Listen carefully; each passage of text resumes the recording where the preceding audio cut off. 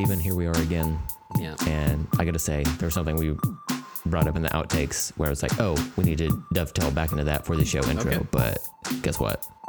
I forgot what it was.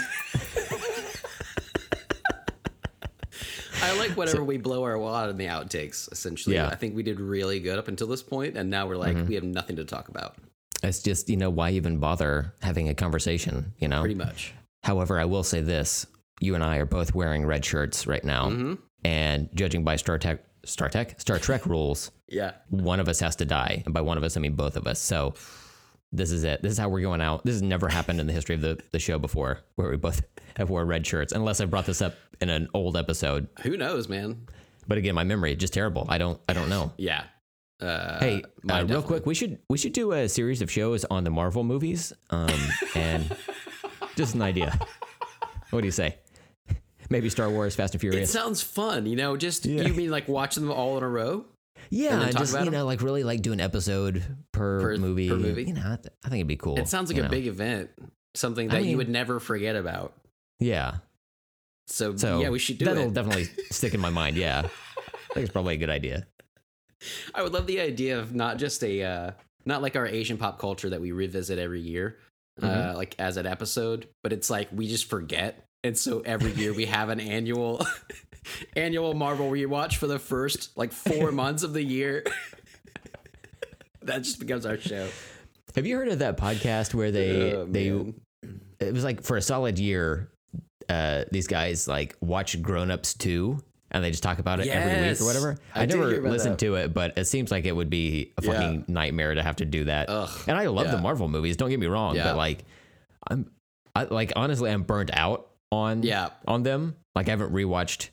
Like once we got to Captain Marvel, the 2019 movies, I was just like, all right, I'm good with just like watching these in theaters for right now, and then maybe I'll go back afterward and rewatch it. But I have a lot of movies that I'll mention on here, that are kind of like my comfort movies, ones that I just throw on all the time. Your Superbads, your Booksmarts, right?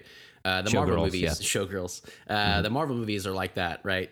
As well, like especially the Spider-Man ones, and my favorites like Captain Incredible America, Hulk, yeah, Thor, the Dark World, yeah. but yeah, like my favorites: Iron Man 2, Captain America 1, mostly that I watch over and over again. But yeah, I'm the same way because I did start a little rewatch that was kind of an interesting trajectory of the movies that I kind of pieced together for my own little Marvel pod. But ever since then, I keep sometimes I'm like, oh, I'm just gonna throw something on. Oh, I'm gonna put on Spider-Man, and I go to like my MCU folder, and I'm just like, nah, I'm good. Like I'm just, I'm a little burnt out at it now too. I keep trying, and I'm like, I can't even just put them on in the background. I'm like, it's just a little overdone at this point. Which means that I need to give it like 2 more weeks, and I'm gonna be like, God, have you seen Spider-Man: Homecoming? It's fucking great. I do like, part of me feels like we got to Endgame and that happened, and then like got to Far From Home after that, which was a nice button on that. And like, look, I am eagerly anticipating society to reopen so I can see the Black Widow movie. Yep. But like, I feel like we got to a satisfying conclusion to the MCU. And like, if they just like rebooted it from there, I'd be kind of okay with it. But now that, I know there's more stuff, I'm like, yeah, give me it. Give me it now. I like it. I got to see Shang-Chi, Yeah. And there are some cool ones coming up that sound like interesting, but I also like that we have an end point that if you wanted to stop there, or, you have like a goal, if you want to watch a bunch of movies in a row, you have whatever 22, whatever it ended up being. Up to that point. It was like 22, 23, something like that. See, and I used to know this. Right. I used to be on top of it. Yeah. But now I don't. There are a lot of them. But yeah, eventually I'll go back and we'll see, and we'll see once the world opens again what Black Widow was like. I remember it was about 8 years ago we saw that trailer. Is that right? I believe so. Yeah, it was back in the early days when we started the podcast. Oh, nice. Yeah. Yeah. We've been waiting for it. It's finally.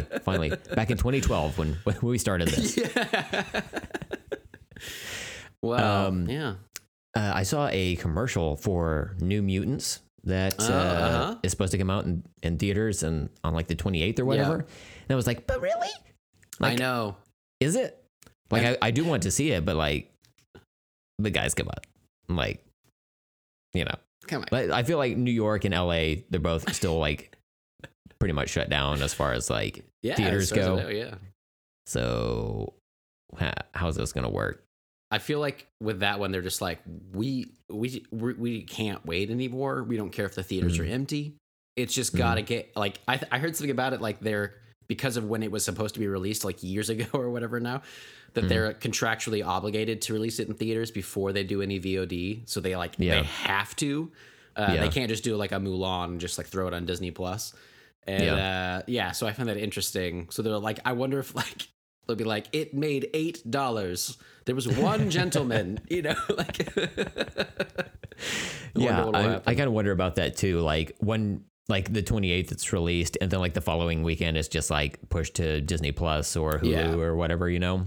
Yeah, that'd be interesting. I am down for it. I keep seeing like TV spots for it, and I swear I don't know what's going on with this one, because at first it looked bad and it had so much like so many reshoots and like all this controversy about it, and it's been forever to be released. And for some reason now I want to see it more than ever. I don't know what happened, but they got me, man. I feel like it's like an underdog story for like this cast and this director. I do like that. And I'm just like, man, I know like they've been kind of like hyping it up. Like when it was originally first like coming out and being filmed and everything, it seemed like everybody was like pretty excited about it. Yeah. And then like, I guess during the production of it, that's when the Fox merger happened with Disney. Oh yeah. Okay. See, I don't remember the timeline. Yeah. And then I don't know if this is true or not, but like, I have a feeling that Disney was like, hey, let's do some reshoots and like maybe put a little bit more effort into it, or a little bit more. I don't know. Maybe the story was always the same and maybe they just redid some special effects or whatever. Yeah, who knows, right? Like you get competing stories out there and stuff about it, so you never really know. Yeah. But maybe the like head of Disney was like, hey, I hear there's a demon bear in this movie. What if, and hear me out, what if he had red eyes? Let's go back and redo it. So we got to push this back 8 months. Man. Yeah. I want some red eyes on that bear. Good She's decision. Got a laser sword. Man, that boss is terrifying, though. You really want to do what he says. You know? Yeah. He sounds all cute and cuddly, but he'll cut a bitch. Don't get on the casting couch. Just don't. Don't do it. You know, those shorts, I don't know if you've noticed, but there's no belt on those shorts, and they can drop pretty easily. So. Ooh, that's not good. Steven, I remembered a question I was going to ask you. Hey, perfect. We got there. Yeah. 20 minutes of recording time, probably 8 minutes of actual show time. Oh, yeah. Steven, what are your thoughts on drive-in theaters / movies, you know, whatever you want to call it? Do you like them or not? Yeah, absolutely. Yeah, they're amazing, especially now. They're needed more than ever, I think. Okay, cool. So I guess. What do you think about them, Brent? They're good, I guess. You know, we've got like one here in Tulsa. Yeah. The Admiral Twin that we talked about on the last episode. But I do like that they are getting a bigger foothold in people's consciousness because of COVID and everything. Like people can still go out to the movies and enjoy them. Yeah. Even though it's like movies we've all seen, you know, a million times before, but they're like beloved movies. Back to the Future, you know, Jurassic Park, the aforementioned Showgirls, you know, things like that.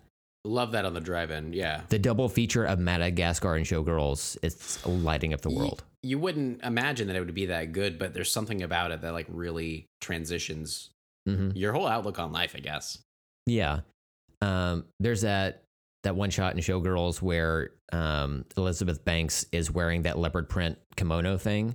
So it's like, oh, okay, I get it. Yeah. Like Madagascar has leopards in it, I think. So she killed one? She killed one. Yeah, like canonically. Because Madagascar takes place in the past, like 1 year prior to Showgirls. Yeah.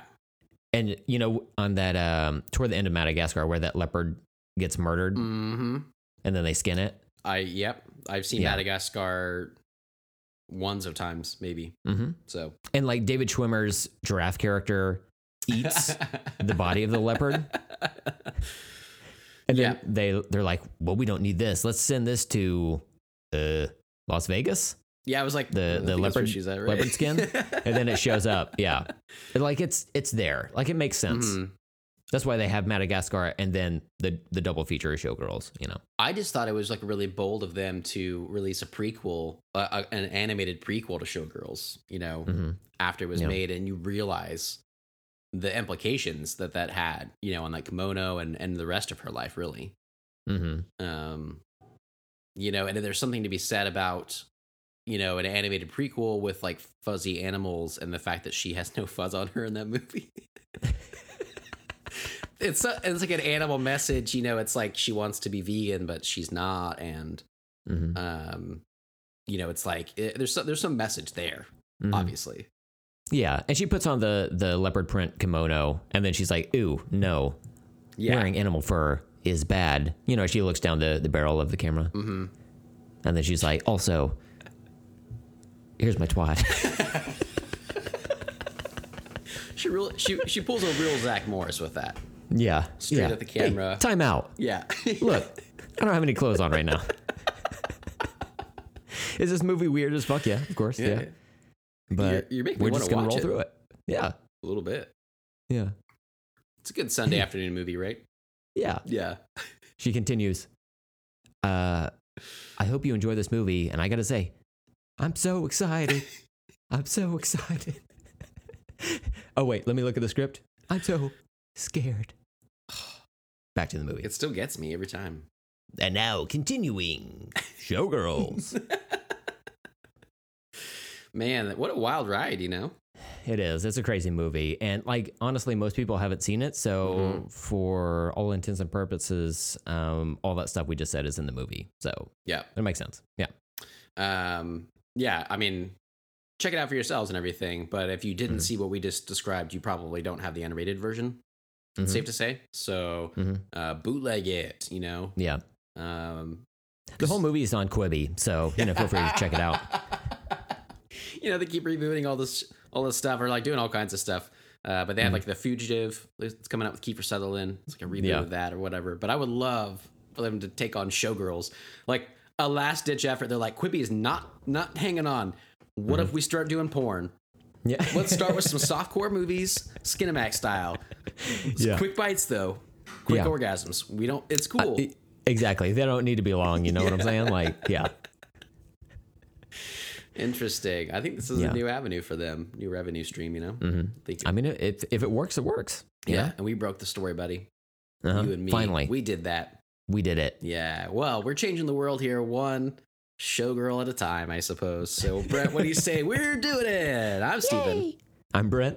And welcome to Let's Talk About Stuff, where it's a pretty tiring day. It's pretty tiring. Week and year. So you'll get what you get today, mofos. But thanks for joining us today. And Brent. Hello. Hi. How you doing, sir? You know. Yeah. I'm also a little bit tired, but you know, I've got a cup of coffee in me, so hopefully I'll wake up throughout the course of the show. Probably by the end, I think I'll be all right. Buttermouth, which. Yeah. Yes. Yes. Okay. Good. Yeah. I like to funnel it both ways. You know. The problem I have is I don't want my body to. Like, I love the taste of coffee at this point, so I do want that, but also I'm trying to bypass that liver. Yeah. You know? Because if I'm trying to get like reverse drunk, which is like, you know, caffeinated, I just right in the keister, you know? You reminded me of something. That's a good way to do it. But I was watching the show recently called High Maintenance that I've mentioned before. I like it. And I had subtitles on the other day, and I got a line that I've never heard before, and I want to run this by you because you just made me think of it, picturing that event with coffee with you. There's a bachelorette party going on, and the gay roommate is kind of taking pictures for them and stuff, and they send him to the store because they want to do vodka tampons. Okay. And I was like, at first I was like, oh, this is probably one of those, like, it's like whenever you melt a candy bar in a diaper for like a baby shower. It's like one of those gross games, and you have to like be like, what candy bar is this? It's like a girl game that I don't understand. And I was like, oh, so they're gonna dip tampons and vodka and then like suck it off or whatever. So like that's weird, right? Yeah. I was like, that's so strange. And then I was like, oh, I think they're inserting it. I wonder, but I wonder about the burning sensations of that. I don't know if I caught that right, but yeah. So here's my understanding of this, and I have heard of it, and I think this is the show to really break it down. Okay, look, we had some stuff we were going to discuss on the show. Yeah. We're going to clear that schedule. Push it off the table. Really break it down. Okay, yeah. So here's my thought, and I can confirm this. I checks notes. Live with a woman. Oh, okay. So maybe I'll ask her about this after the show. If she's going to ask me why I'm asking, I'm just going to roll through it. But I think with the vodka soaked tampon, I think you don't put it. I want to be delicate about this. I don't think you put it in the sniz. Delicate. I think it's gonna sting potentially. Yeah. Dry it out. You know. Yeah, that doesn't sound nice. That delicate lining. Yeah. So I think you still. I want to say you would put it in your butt. It's still a butt thing. Yeah. It's still. You know what? It always comes back to that booty. Yeah. For sure. And yeah, I think it's like the same reason somebody would chug via butt funnel. Mm-hmm. Which you would know about. Yeah, you would too. You helped me that time. You came over and we were like, hey, it was kind of cold outside. We were like, oh, you know what sounds good? A Guinness. And you're like, yeah. I was like, but like, you know how if you pour a Guinness, it has a head on it? Yeah. What if the head goes in that booty? Oh. So it's And you know how like sometimes people will be like trust fall and like lean into someone. I walked up to you and immediately like springboarded on my hands and yelled butt funnel. Oh man! And made you grab and hold my legs. I was already Donald Ducking it. Like anytime you guys come over, yeah, you always are Donald Ducking That's it. For sure. You know? That's for sure. So butt funnel. Well, Brent, I have a surprise for you and the audience because we're going to be selling some LTAS branded butt funnels. Mm-hmm. They're called trust funnels. You get your friends together. Show title. You get your friends over. You Donald Duck it. That's the first step.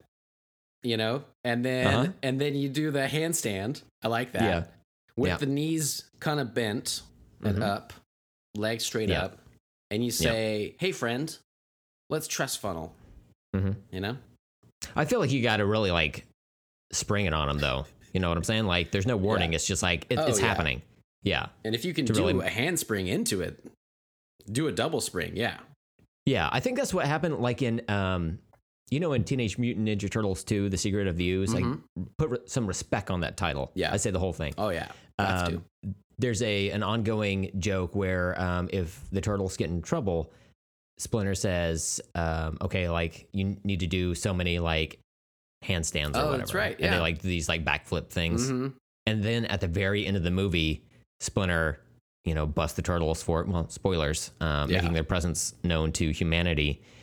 And so at the very end, kind of like at the end of Rocky, the turtles, all four of them, like in a row, they all do a backflip handstand thing, but it freezes right there. I imagine like moments later, they all just like catch themselves midair and Splinter just plugs them all in. Just again, catch that unrated. You gotta search it out, but you really want to see that extra scene. Look, there was an abandoned Krang subplot to that movie, which was like would have been the secret of the ooze, and without it, it doesn't make any sense. Yes, like, do you not know about this? I don't know about that, Steven. Okay, man, there's a lab fight in the movie where the turtles fight, in a lab. And the Foot show up, and they like toss around a canister of ooze. Like there's like a production still that shows like in the center of like that console, like something pops up and it's a big brain. What? It would be like one of the Krang aliens, which in the comics are called Ooshroms. Of course, you know that. And there was supposed to be a reveal at the end of the movie where the professor guy, the old white man, that's running around. It was supposed to be revealed that like, as he like grabs that canister of ooze and runs off like out of the movie and you never see him again, it was supposed to be revealed that like he opens up his lab coat and his shirt and there was a little Krang alien in his tum-tum. Yeah. That makes me so excited. Mm-hmm. I didn't realize that. I hadn't heard that. Yeah. And I'm super pumped about this now. Yeah. Man. So I feel like that subplot was abandoned, and as well as the butt funnel subplot. Yeah. And like if we got to bring one back, yeah. I mean, makes sense. Pick your poison, you know. Yeah. So, yeah. Wow, man, I think we really opened that up. Yeah. I like how you do the sound effects. It makes me think that you're shooting like it's like a mama bird chews up food for the baby birds. It's like you're taking a shot so you can spit it. Yeah, Spit it straight into the butt, you know. That's right. Yeah. Which is what friends do. Yeah, it's one of those things where you're not supposed to use your hands. So you have to like blow in the butt. And then, exactly. And then you like grab the shot glass, you know, with your mouth, toss it back, put the glass back down. You can't drop it; it's gonna break. But then you have to immediately spit it in the butt as it's like you've got a finite time. Yeah, it's kind of like what is that show? It was a movie as well. It's like a time gate thing. Time gate. Stargate. Stargate. There we go. It's a Stargate in the booty. Then you know what I love is sometimes you're trying to get a reference, and like I get so caught on the reference because I just love pop culture so much that I'm like, oh yeah, Stargate, and then I went back and I was like, wait, what is he talking about? Oh my god. And then it makes total sense. That's amazing. Mm-hmm. Yeah. So wow, boy, that's a lot of fun. That's a lot of fun we're having on the episode so far. Yeah, I think this is pretty good. I think we're jinxing ourselves just talking about it maybe, but yeah, three good episodes in a row. It's almost unheard of for any podcast. And I don't want to get there. worse. Stay tuned. Yeah. We still got stuff to say. It's all downhill from here. Yeah.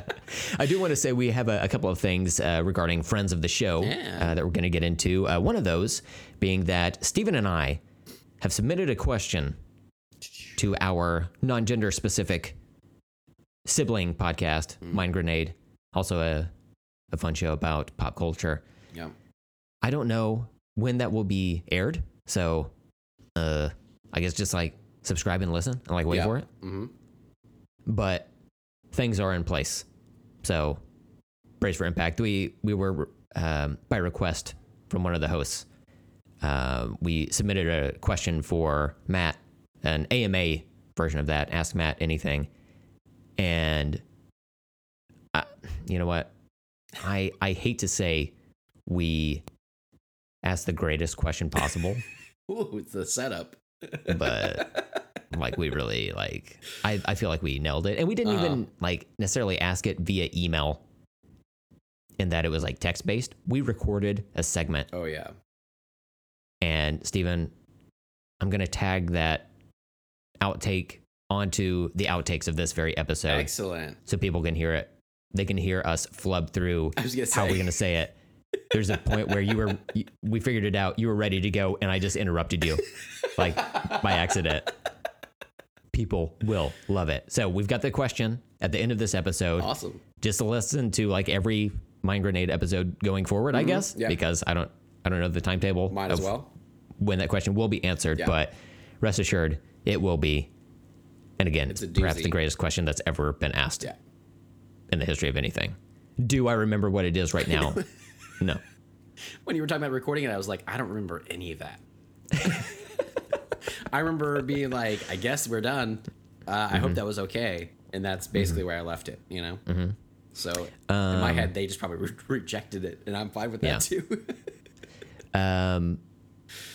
I do actually remember what the question is, but you know what? I want people to listen to it, okay? I want people to sniff out what it might be about. You know what I'm saying? Brilliant. Oh, no. Secondly, we received an email from our listener, Daniel Sanchez, also occasional guest host. Host. I just hosts. Guest host of the podcast. Getting slurry. He has too much coffee in my liver and my butt. I think I did too much.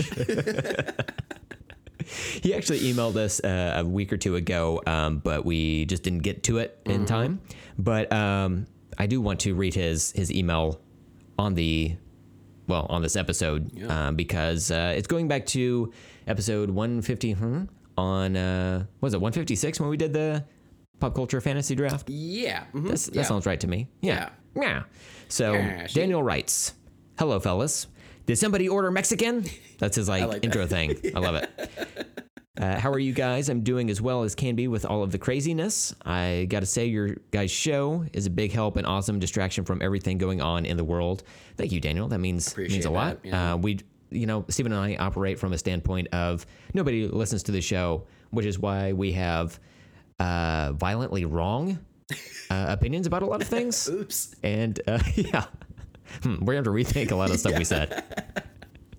Daniel goes on to write, "We can all use a small escape here and there. So thank you, gentlemen and ladies, dogs, cats." So you're welcome. It's a public service. I like that we're providing. Thanked everybody. That was really. That's right. Nice. Yeah. Polite. Daniel says, "I really enjoyed last week's show, which was 2 episodes ago. Again, we did not read the email in time. I'm sorry. The pop culture fantasy draft was great. I really enjoyed your choice. I thought I'd send my list in." So he says he's got a list of 5 here. So awesome. 1, he says, "My powerhouse would be Thor. I would prefer comics, the Asad Ribic. Good Lord, I've flubbed up his name. Asad Ribic design.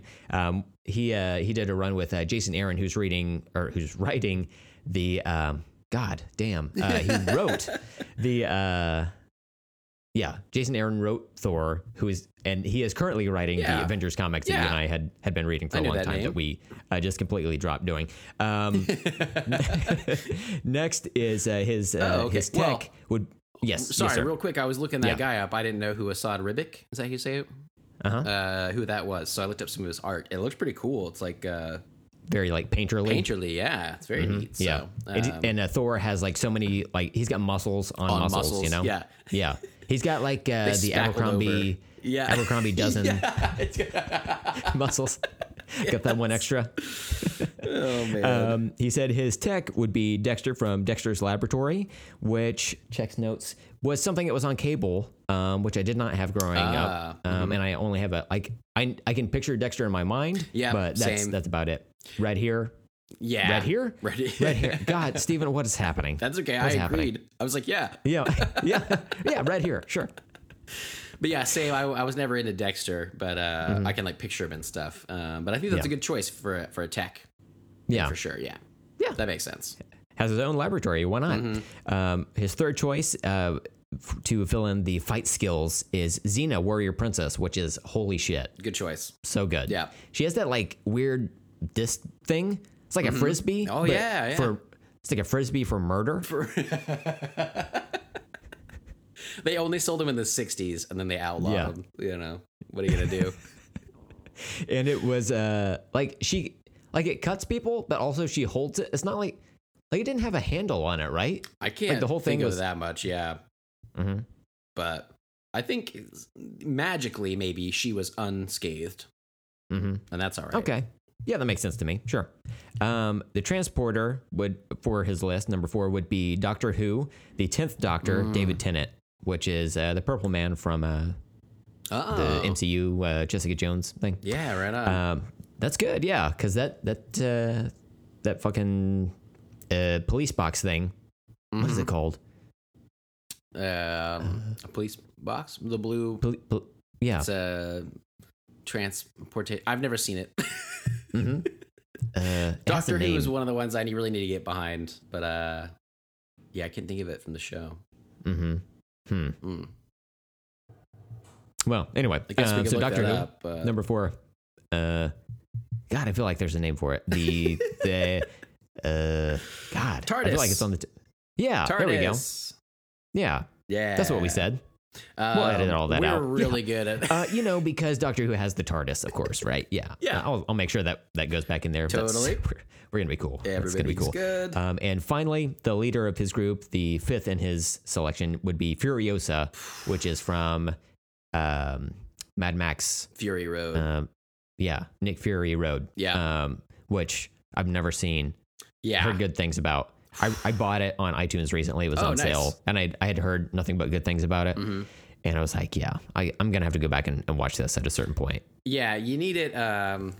You need it as big and loud as possible. It's one of the most epic movies I've ever seen in my life. It's so good, and it's hard to to not hype that up enough. Or you don't want to like ruin it for someone and be like, it's the best movie ever, and then like, yeah, it was all right. But it's hard because it's like it's really fucking good. See, I've seen like the first 2 Mad Max movies on like TV, I think, but I've never seen them. Like, is there a ghost giving Mad Max a blowjob, like in Ghostbusters or something? Like, is that something I'm missing? I feel like I need to watch the unrated ones. Maybe. But I don't even. But since Mad Max was like recast for this movie, or maybe his son or something, I don't know. Like, do I need to go back and worry about watching those first 2 movies, or I can just like hop in there like a butt funnel and somebody's, well, I'll say it, butt. I like the Mad Max series because I feel like each of them essentially you could just watch out of order, like whatever, it doesn't matter. They're all just like individual stories. I don't really care for the Road Warrior, the first Mad Max. Growing up, I liked the second one and the third one, like Beyond Thunderdome was really cool. Okay. And wait, so this is Fury Road is the 4th? I believe it is the 4th one. Yeah, I'm trying to look it up because I don't know that series well enough to like know that I'm doing it justice or whatever. But yeah, there we go. Mad Max Wikipedia. Yeah, so there's like the first one. This is going so well. Nothing is looking up for me. Mad Max. All right, yeah. So it says like the first one. Okay, so the first one's Mad Max. The second one is Mad Max 2 or The Road Warrior. That's the one I like. It was released as the Road Warrior United States. But that one's cool. And then Beyond Thunderdome was released the year I was born in 85, and it has fucking Tina Turner as the baddie in it. So it's amazing, obviously. Yeah. They're just so wildly visionary. It's crazy. But each of them, I don't remember the stories necessarily like blending together. It's more of like he's just a road warrior, so these are his stories. Yeah. He's Lorenzo Lamas, and he's the renegade. Oh shit. Yeah. Leather jacket. Ooh, you know it. Chaps. Yep. Assless. Of course. It's understood. That's why he never stands up. Imagine he got a butt funnel. You gotta have that access, man. He drinks gasoline and just shits it out directly into his bike. Ooh, wow. Yeah, it's like a reverse butt funnel. It processes the other way. Pretty good though. Yeah, it's good. It's it makes talent. sense. Prove me wrong. Yeah, I'm just saying, prove me wrong. But yeah, Furiosa and Fury Road, especially though, man, she's fantastic. I want to go back and talk about Tina Turner real quick. Oh, please. She and I share a birthday. Oh, and Steven, I got a thing for black chicks. So I feel like if I ever met her, I'd be like, here's a good in. Hey, girl, you and I got the same birthday. What chicks you know about love that. Where'd you? No, don't call security. Please, don't. I'm not a threat. I'm so sorry. I liked when they did. I like when they did your song at the end of Miss Congeniality 2. Regina King's great, right? No, I haven't seen Watchmen yet. I know. I'm sorry. I'll try to get to it. I'm sorry, man. I'm sorry. No, I'm sorry. So that's how that interaction would go. Yeah. Well, as far as interactions go, near sexual interactions for you, I think that one was pretty good. Mm-hmm. That's the closest I'll ever be. Yeah. To sex. I think it's pretty good. I'm looking forward to it. You got really close to marriage with another lady. And by that, I mean you're married to another lady. But the sex is still coming. I have a feeling, man. I think this might be your year. Yeah. 2020's Brent's year. We just got... we got to have some kind of good stuff coming out, exactly. And this year, you know what I'm saying? Good stuff coming out. Nice. Yeah. I like that. Yeah. I like what you did there. So Daniel continues. Daniel, I'm sorry for ruining your email, by the way. But Daniel continues. That's my list. I look forward to hearing your villains list. Oh, yeah. Also, Steven mentioned about favorites when the dog and kids came up. Well, a good father never has a favorite between his kids and animals. Wink. Mm-hmm. So we all know what that means. Yeah. He likes the animals more. And we agree with you. Yeah. Thanks, Daniel, for reiterating our point. He says, "Well, stay well, guys." I don't know if it's written from his iPhone. It does not say. Oh, okay. But I will get to the bottom of it, and we'll make sure he gets doxed properly. But Daniel, thank you for sending in the email. We appreciate it. Yeah, man. And if anyone wants to send us an email or whatever. Large sums of money in the mail. Yeah. All that information is in the show notes of this very podcast. So go check it out. Stuff. I love getting other people's lists. So that's fantastic. Getting Darren's last week on the show and then this email and stuff. I just like to see like where other people's heads are at. I also like that Daniel went through like your kind of hierarchy, the Ninja Turtle thing on there, which I think is a fun list unto itself to think about, like a transporter and a leader and all that stuff. So it's just fascinating. I think there's so many options of the list you can make that it's really opened it up. And I love that like each list I've heard so far has had someone I wish I could steal. Like exactly right. Yeah. Gizmo from Darren's list. That's exactly where my mind went. I was like, right? But how did I miss Gizmo? The first time he said it, I was like, God damn it. That's a good one. Yeah. Furiosa though, that's a really good one. I dig that a lot. And I think I would like Doctor Who. I've never gotten into that show. I think it's one of the shows that I would love that's out there, but it's almost like daunting. There's so much backstory for it. I don't really know where to jump in. And it's a real daunting inferno. I agree. Yeah. I feel like there's only so much pop culture that you can consume that it's just like, and it was, I guess, restarted. Not really a reboot, but the Doctor changes every once in a while, like morphs into a new form or whatever. And it's like, how far back do I need to go? Yeah. Do I need to start with Eccleston? Yeah. Yeah. And I don't know. I think if you can get like absorbed in it, you're good. But it's a lot. It's a lot. It's a lot to get into. It's very heavy right now, and it's like there's a lot going on. There's a lot going on right now, and if Doctor Who, the current one that I can't remember her name, but if she could get rid of COVID, that'd be great. Oh, it's happening. Okay, so most of the other countries are handling it better. Man. It's just here. We fucked. So we don't need a Doctor Who. We just need regular doctors, and to listen to them. Regular doctors. Yeah. Never would have thought. Is there a doctor in America? Can you help us? Nobody? No. Canada. Hey. This is a big middle finger up from them right now. Yeah. Good times, man. It's just, we're feeling real strong here. If any international listeners to this show know, we in America, we're doing great. Yeah. My mental health is fine. Guys, everything's going fine. We got it under control. Who needs mailboxes? Who needs them? Right? Get rid of them. Yeah. It's crazy. Hey, if this other guy gets in office, it's going to be like pandemonium. Kind of like what's going on right now under the current leadership. It's my favorite thing. It's like people are like, hey, if Biden gets in office, it's going to be chaos. Like what's going on right now. How there's civil unrest and major pandemic that nobody's really doing anything about. And then they're going to shut down the post office. Can you imagine? Oh, we're doing that right now? Oh, great. Well, imagine once Biden gets in there. It's kind of, it's like he's like, Biden would shut down the post office. I'll show you what it would be like. Go ahead and shut down the post office. Wait, what? Yeah. That's not how it works. All right. Man, good times. So, on a lighter note. Yeah.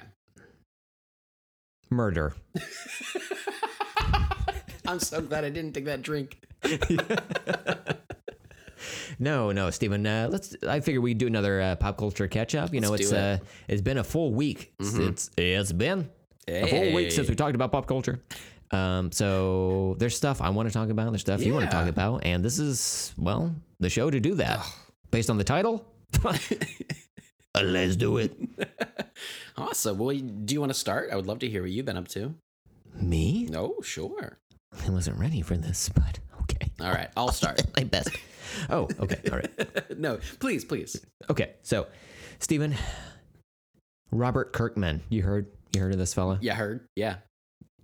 The co-creator of The Walking Dead, and Invincible, Super Dinosaur, Yeah, a lot of comic books that have are now going to New Media, Outcast, things of this nature.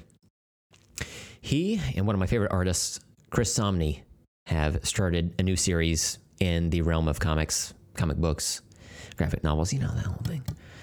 The thing I like sometimes, on occasion, daily. They started a new book along with colorist Matt Wilson and letterer Russ Wooten called Firepower. Ooh. And Robert Kirkman, I call him Bobby Kirkman.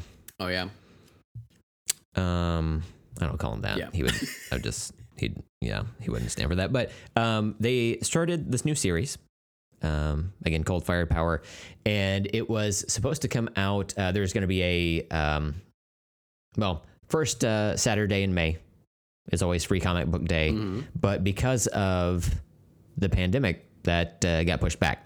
So, and there were a lot of comic shops that were closed just because of restrictions on what could be open and what couldn't and whatnot. So they made Free Comic Book Day extend out to like 6 weeks, where certain publishers would have books like Free Comics drop on New Comic Book Day, for, the 6 weeks, whatever.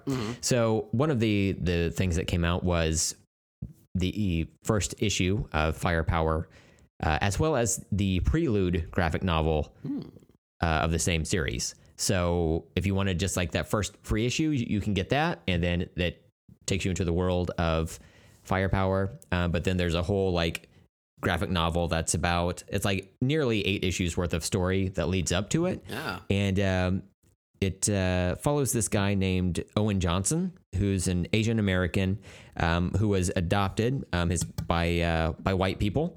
And he's trying to learn about his family, and he takes a trip to this monastery in China. It's at the top of this like super tall mountain, and like he had previously studied martial arts and learned all these different fighting techniques, but he goes up there, and there's this this sensei that he comes across who is look, there's a lot of names in this, and I can't remember it just because, again, my brain is bad.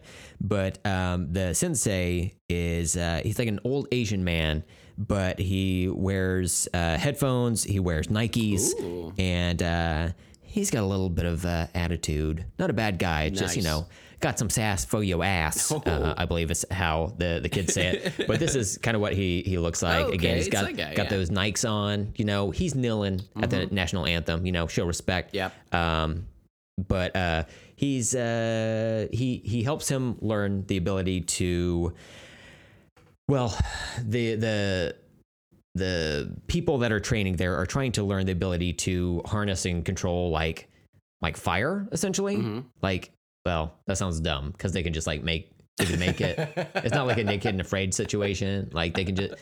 What am I trying to say? They can like shoot fireballs, like Ryu in Street Fighter or whatever.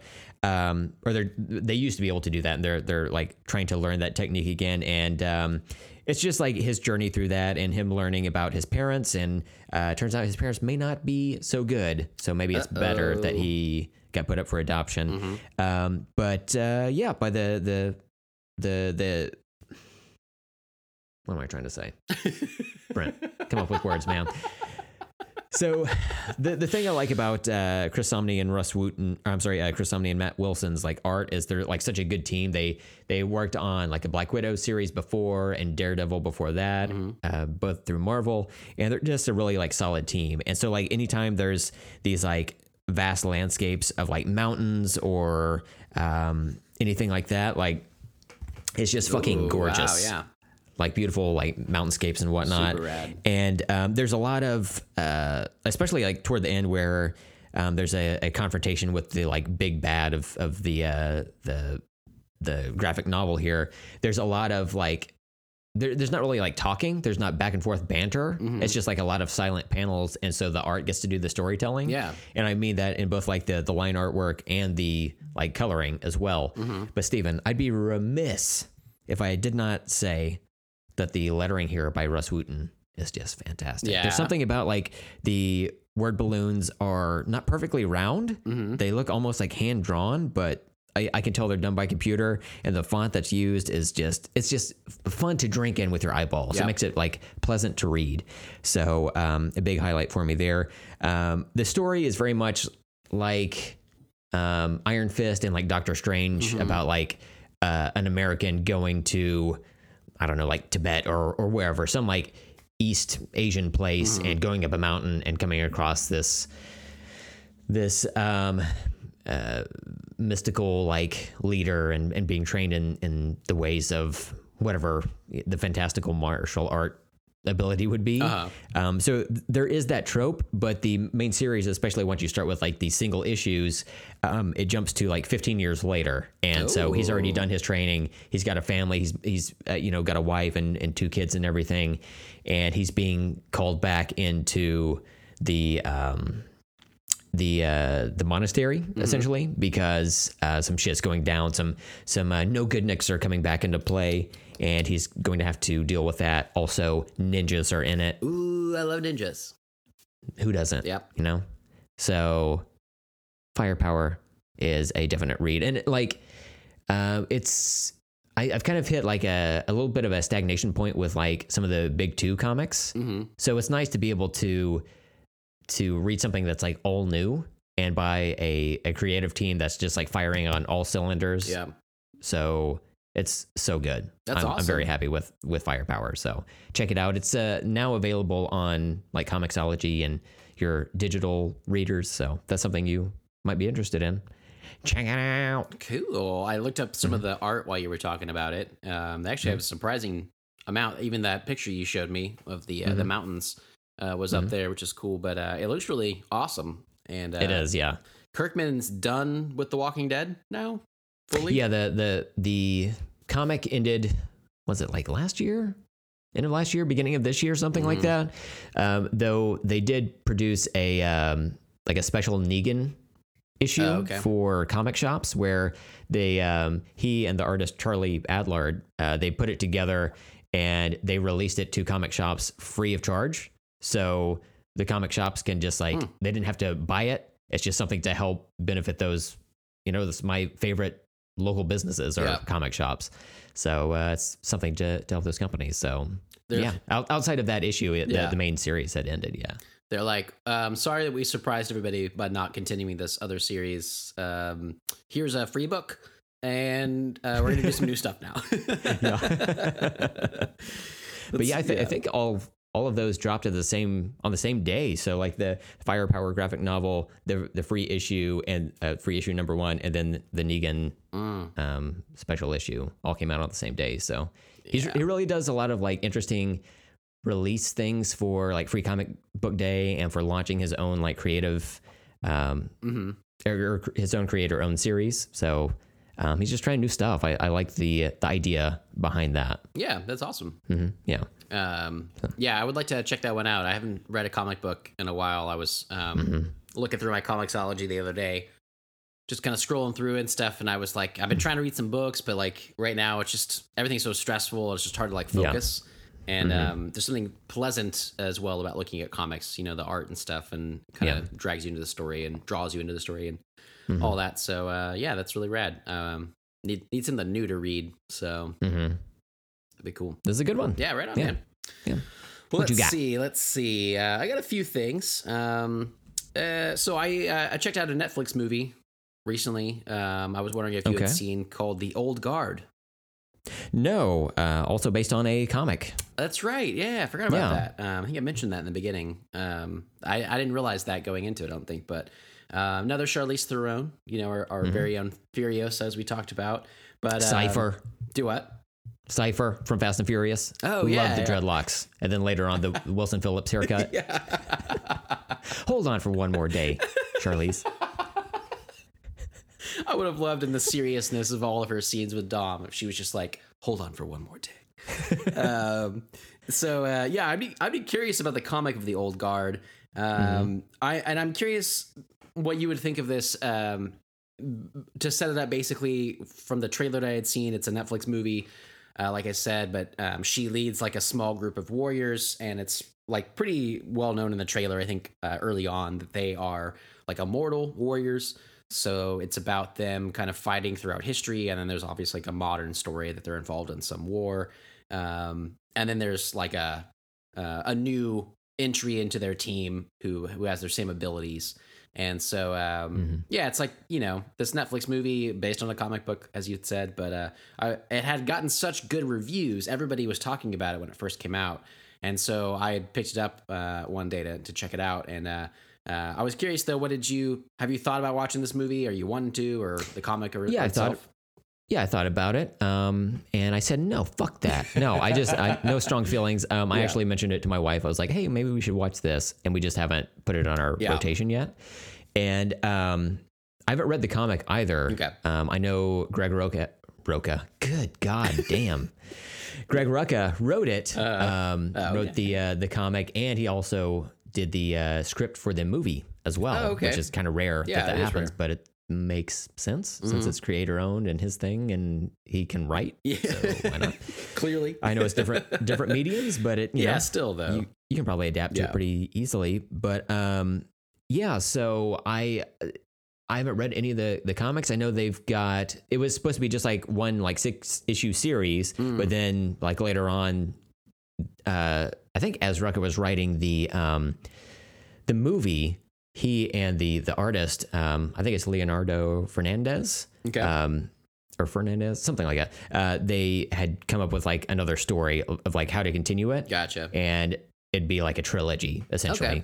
That would work, yeah. Yeah. Well, they're like, I want that Netflix money, so let's make more comics, so they'll pay us for more movies. Hell yeah. Make it rain, son. So this one has an 81% in Rotten Tomatoes right now, and as I said, that's kind of what I had heard about it, is that it was, everybody really liked it. I also mentioned it to my wife. You mentioned it to your wife, Bert, is that what you said? Yeah, Craig. I said it to her, yeah. That's good. Yeah. So I mentioned it to my wife. I think her name's still Amanda. Yeah. Okay, that stays Amanda. Okay. Canonically, yeah. Yeah. But and yeah, she was kind of lukewarm on it, so eventually I just ended up watching myself. But I feel like it'd be an okay, it's good afternoon movie or whatever. But I was watching it, and I think partly because it had such good reviews, I really just didn't dig it that much. I really like the idea of the premise, and I like Charlize Theron, but it all felt a little too Netflixy. And I was thinking about it afterwards. I was telling my wife about it, and I'm kind of glad she didn't. I don't think she would have liked it that much either. But it's there's a certain quality to Netflix movies. Their shows I really like. I find more, but the movies are really hit or miss, and I find more misses than hits with their original stuff. And it's just weird. It's like watching this movie. It's this weird disconnect because it has the production value and the stars. And they clearly, Netflix is putting money into these. These are real movies, hundreds of millions of dollars. But they feel different than theatrical releases. Had I seen this in the theater, I would have been more disappointed, I feel. Oh, okay. It elevates a level, and it doesn't, some of these Netflix movies sometimes don't feel like they're real movies. They have all the pieces there, and they're okay, but there's something missing that I'm just they just feel kind of a general action movie, even though it had a cool story or whatever. I still was I literally at one part was so bored during the fights, I just fast forwarded. I just clicked the 10-second thing on the Apple TV remote just to be I get it. They're fighting. I just don't care. And I just want to get through the story a little bit. So I might be the outlier here. Obviously it has really good reviews from people, but yeah, for me, I was just kind of yeah, it's okay. Yeah. I watched a Netflix action movie, that can be said. So that's kind of where I'm at with it. It did get a lot of high praise, especially regarding the fight scenes and whatnot. So that's surprising to hear. And I kind of feel the same way. I can't put my finger on or in why there's a difference between, and I feel that's the same way for Prime Video and totally. Hulu original movies as well. Yeah. I just can't quite figure out what the difference is. Because like you said, the production quality is there. A lot of times the actors they put in the movies are solid, but there's just something that's a little bit off with it. Yeah, they just don't feel quite the same level. So yeah. This one fell into that camp for me, unfortunately. Yeah. So it's not one I would really pick up again, but it was okay. action movie if you just want to pick one up, easy afternoon kind of thing. And I'd be interested to see what they could do with it with like a trilogy if they did do that. The story is cool enough, but I honestly, thinking back on it, I can't even remember how it ends. I'm like, yeah, whatever. I would say though, I was looking through the cast list, and the newcomer to their team is her name is Kiki Lane. And she's not anything that I've really seen, but I've heard of a lot of this stuff. But she was in If Beale Street Could Talk, which is a movie from a few years ago. People liked. She's in Coming to America, that's supposed to come out this year, apparently, the sequel to that movie. Oh, wow. Okay. So maybe she plays like a daughter or something like that. But basically what I'm getting to is, Brent, you should watch this movie for Kiki Lane. Oh, okay. I think you'll like her a lot. Maybe I did too. Maybe Tina Turner and I will snuggle up on a sectional, maybe, perhaps a futon, maybe a papasan chair. Oof. Yeah. Man, that's sexy. I'll just be cradled in Tina's arms, and we'll watch this movie together. It sounds like a date. It sounds like a good date. I do want to mention the artist for the Old Guard comic is Leandro Fernandez. Just to have that on the record here, because I assume we will be held in court over this episode for multiple reasons, and it's important we get the names right. So I'm glad that way it's on the docket properly. Yeah, exactly. Yeah. If we're going to jail, we want to go to jail with accurate artist names on the exactly. Yeah. It's important. Okay. My God. Well, what else you got, man? Well, Stephen, I think we just have to address the song of the moment elephant that's in the room right now. Yeah? Yeah? Stephen? Stephen, what you know about that WAP? Do you know? I heard the song for the first time yesterday. Did you? Oh my God. This is perfect. Stephen, I was not sure if you would even know what this is. If I don't know how you could have heard it, because this song is pretty rap as it can be. Yeah. Of course, I'm talking about the song WAP, which looks like WAP. I don't feel comfortable saying WAP on a recording because it's like a racial slur for Italian Americans. I guess just Italians in general. Yeah, I don't even know. I just know it's a bad thing I'm not supposed to say. And then I asked Amanda yesterday. I was like, I don't know if it's WAP or WAP or WAP, but I even kind of whispered it. I was like, I don't want to say that. But then I heard it, and that seems to be correct. So yeah. So, if you're out there making a margarita pizza or eating some spaghetti, please keep in mind we're not trying to be offensive. Yeah. But there's a rapper named Fetty Wap. Yeah. And it's still WAP. Yeah, so, okay, there you go. And also in this case, also spelled WAP, but it's an acronym of sorts. Have you heard the uncensored version, or is this the censored version? Amanda mentioned that she thought there was a censored version. We definitely did not hear that. I don't know how they could possibly do that. But Stephen, man, it's epic. This is why I want to bring this up. This song makes me so happy. I'm so happy this song exists because it's awesome. First of all, this song is dirty as fuck. Yeah. But obviously the uncensored, but even the censored version is filthy. Yeah. Filthy. Did you watch the music video, or how did you hear the? I was how wanting did you hear to. the song? Well, I've heard about it because actually I heard about it because conservative circles are really mad about it on the internets. Basically because women are talking about their bodies and they want men to talk about. What part though? I'm confused. What's that stand for, Stephen? The P stands for privates. Okay. But then I heard about it because of the awesome representative Alexandria Ocasio-Cortez had said something about the post office or whatever, something cool. And Cardi B said she better run when she's 35 for president. And AOC responded back with a new acronym. I can't remember what it was right now, like a political acronym for WAP, but she basically was like, we're badass bitches. Yeah. And Cardi B's endorsing me, And so she had responded back, which I loved as a kind of a clap back against the conservatives that hated it, that she would appropriate that and then change the acronym. Yeah. But we all know what she's referencing, and it's pretty amazing. So yeah, that's awesome. Weirdly, Twitter, political Twitter is how I heard about this song. So, but But then I brought it up to Amanda yesterday on the way to her parents' house. And we put it on. I love it if it was like 2 minutes away from their house. Yeah. You're like, oh yeah, hey, real quick. We go in the door and we're just shell shocked. Yeah. We were both fucking dying though. Like listening to the lyrics of this, holy shit. It just gets like maybe worse and worse, but better and better, right? As it goes on. So the dirtier it gets, the more I liked it. That's what I like about it. It's like hip hop in general. There's a lot of like tongue in cheekiness to it. Yeah. I know a lot of like people who may not listen to it just think of it as violent for like violent sake or like overly sexualized or whatever. But it's like there's a bit of humor to it, and like, you know, wordplay is a lot of it. Yeah. And one of my favorite lines in this song is Cardi B says something about hit that dangly thing in the back of my throat. Like that's my favorite line. Yes, because I just love the idea that it's Cardi B. Like she's definitely a millionaire, right? Mm-hmm. She's surrounded by people that like, even if she doesn't use the internet, she could just ask them, hey, what's that dangly thing called? Yeah, right. Maybe I should like rhyme with that. But she didn't. Like maybe she does know that it's uvula and it just like fit the rhyme scheme that she was in. Mm-hmm. Like there was some thought process to it. And I don't think people are taking the time to appreciate that, you know? Yep, I agree. It's important. So, I guess I didn't mention, this is a song by Cardi B and Megan Thee Stallion.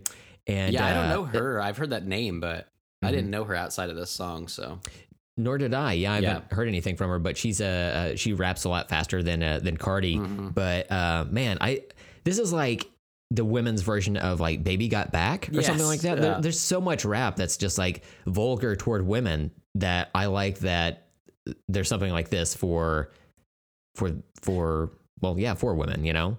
And then like even Nicki Minaj's Anaconda is like super vulgar, but it's like on their terms. Yeah. You know? Yeah. Like, and it's if they should be able to do like any guy can say whatever, you know. Yeah. Yeah. And plus it's fucking epic. And they're awesome at it. Like the production of it is super good, and like, man, it's just like a really like fun song. I could tell that conservatives were going to be like pissed off. Sure. Like they get pissed off anytime anyone has something that's popular that is they don't understand or whatever. Yeah. But it's like it's just going to be more popular now. Like, yep, that's just going to make it better. That's how it works. Yeah. That little dangly thing in the back of my throat, line was my favorite because same like you said, it's like she could have just looked it up, but it lyrically, the stuff before that leading into it is so fucking good. And I was following every word, which rap and hip hop can sometimes be hard for me to follow. Like I need to see the lyrics and stuff, but I could follow them, and it just got better and better. And then going into that line, it was just so fucking smooth. And it just like, it was just like this pop, pop, pop, pop, and dingly thing in the back of the throat. I was like, what? It was just so fucking like, it made me, Amanda and I were just like cracking up. We were smiling so big. It was just like a fucking fun song, man. Like I want to hear it again right now. Megan has a couple of really good lines toward the end of it, like in the fourth verse where she says, switch my wig, make him feel like he cheating. And then also, if he ate my ass, he's a bottom feeder. Like it's real, like, gosh, yeah, that's good. It's like stuff you would say to crack your friends up. That's what I like about it. It's like a lot of fun. So good way to put it. I like that. Yeah. But then also, Stephen, the best part is that the censored version is still gross as fuck. Like I watched the music video because I'd heard this song a couple of times, like just as a song. But I was like, oh, I wonder what the music video looks like. So I looked at it, and it's like I guess the audio is censored, but the chorus for it, even though it's like WAP, and like you said, we know what that P stands for. Yeah, we do. You know, privates. I mean, yeah, kind of, sort of, yeah. Private parts. Yeah. Growing up, I referred because of my mom. I referred to it as the goody goody, and the butt was the popo. The goody goody and the popo. Yeah. Oh shit. So, there's a lot of popo talk in rap as well, but it's like a different thing. Kind of popo. Exactly. Yeah, like Jay-Z's talking about, you know, fuck the popo, and you're like, like, really? Oh, you stick a dick in the booty. Okay, I'm with it. Yeah, I'm cool. I'm hip. Growing up, any kind of like softcore porn I ever caught on Skinamax or scrambled televisions, whatever, I legit thought that any doggy style was a butt thing. I didn't know you could access the vagina from that angle. So I was just like, I really grew up thinking a lot of people are having butt sex. Because that's an easy softcore porn thing to do. You can show no parts. It's just two side figures and their side butts. And there's like not a lot going on. They can cover the boobs. They can really get away with things and make it look dirtier than it really is. And in my head, it's all dirty because they're all in the butt. That's right. That really warped my view, I guess you could say. So yeah. But I'm cool with it. But I'm cool with it. Hey. I see what you did there. But anyway, the censored version of this is wet and gushy. Gushy? Wow. What's even the point of censoring it? Wow. Somehow that seems like more explicit to me. Yeah, a little bit. You know? Yeah. Man, I like it though. Because it's kind of like doubling back on the premise of wet, but also like not only is it wet, it's like, if it were like a light mist outside and your grass was wet, but then also there was a geyser. Yeah. It was just like, oh man. Yeah. So it was like rooster tailing your yard. Man. Wet and gushy. Wet and gushy. Yeah, it really does. Like the more I think about it, the more I hear it. It's like, it's pretty descriptive. Yeah. Unto itself. I'm reading. But I'm glad we're on the same page. I'm glad you think it's fun as well. It's just, it was really clever. And I like that Cardi B in general. I like how she just kind of does her thing. I don't follow her a lot, but she really like takes no shit from anybody, and I really dig that. And I believe it was Cardi B that was in the movie Hustlers. Right, and that she was great in that, and that really kind of sold me on her because I didn't know her music that well. So this is actually the first song of hers that I've really like listened to. I feel like all the way through. I'm sure I've heard more of her stuff on the radio or kind of in pop culture, but it makes me think too of because it totally works for this song. But in Booksmart, when they're in the car and they're watching like lesbian porn to figure out how it works, and Jason Sudeikis plugs it into the stereo, and you just hear this like, and he's like, "Oh, was that Cardi B?" Like, to me, like, that's definitely Cardi B, and now she proved it, man. Yeah, right. Gosh. So funny. Oh, man. I'm glad you brought it up. I almost had that on my list today, too, so. Oh, that's so awesome. Glad you did. Yeah. Wow. I'm glad that you had heard it. I know, right? I feel like we had a good conversation about it. Yeah. And, WAP for everyone, WAP forever. Hashtag WAP forever. I think it would make the world a better place. I think so. Really Everybody's happy with that, really right? Do. Everybody, that's good for everyone. Yeah. Yeah. I can't wait to actually go back and listen and read the lyrics now, because I was in the car when I first heard it. But like I said, I heard pretty much everything, but I need to see it all spelled out and just get the genius of it. So yeah, I'm excited to go revisit that later on. Yeah, good call, man. All right, what else do I got? So I watched this movie on I think it was Amazon Prime that I found it on. It is called After Midnight, and it's like a horror movie that it's like low budget. I had heard about it on some of like my movie sites like Slash Film, or maybe I'd seen something on Reddit about it. Some people really liked it, and it has a really cool poster. It's like this heart with like a creature coming out of it. You can see that. That's what I'm looking at. Oh yeah, that is cool. It's this badass like antlers. Thing. Yeah, it's like antlers and leaves, and you don't really know what's going on. It's like this monster thing, and I really didn't know much about it, and I'm gonna kind of leave it that way for this too. But the people involved is why I had heard about it. It was written and directed by this guy named Jeremy Gardner, and he has. I'm trying to think of what else. He's done some stuff that I've heard about more than I've seen, but this was I guess the first one of his that I'd really seen, and I really liked it. But he is also connected to the guys who did Spring. I guess he might even be in that movie. Justin Benson and do you remember that guy? We talked about Spring and their other movie about the two dudes. They're like locked in the cabin. Yeah, dude, where's my car? Resolution. And yeah, then, there we go. That's what I said. The Endless was the other one, right? So he's like connected with those dudes. Justin Benson is actually in this movie a little bit as an actor. But yeah, it's like it's really cool. I liked it because I'd heard about it. I heard about this crew. I liked the people involved in it. It was like a low budget thing. They were kind of like, he's been tweeting about it. Like, it's kind of like the little movie that could, you know, he's just so stoked to be here and have people like his little flick, which I think is pretty awesome.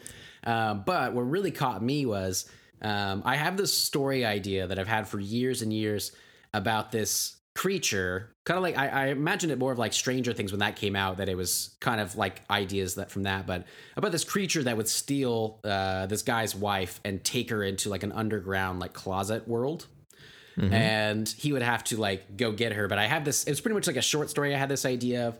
And at the end of the short story and my idea, his wife is gone and nobody believes him. And he's just sitting like in a lawn chair with a shotgun in front of his closet, just like waiting for like a monster to come out.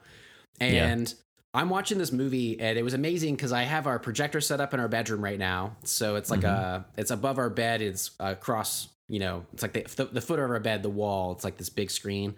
My wife was tired that night. She went to sleep. I usually just scroll through Amazon Prime and Netflix for like an hour trying to find something to watch.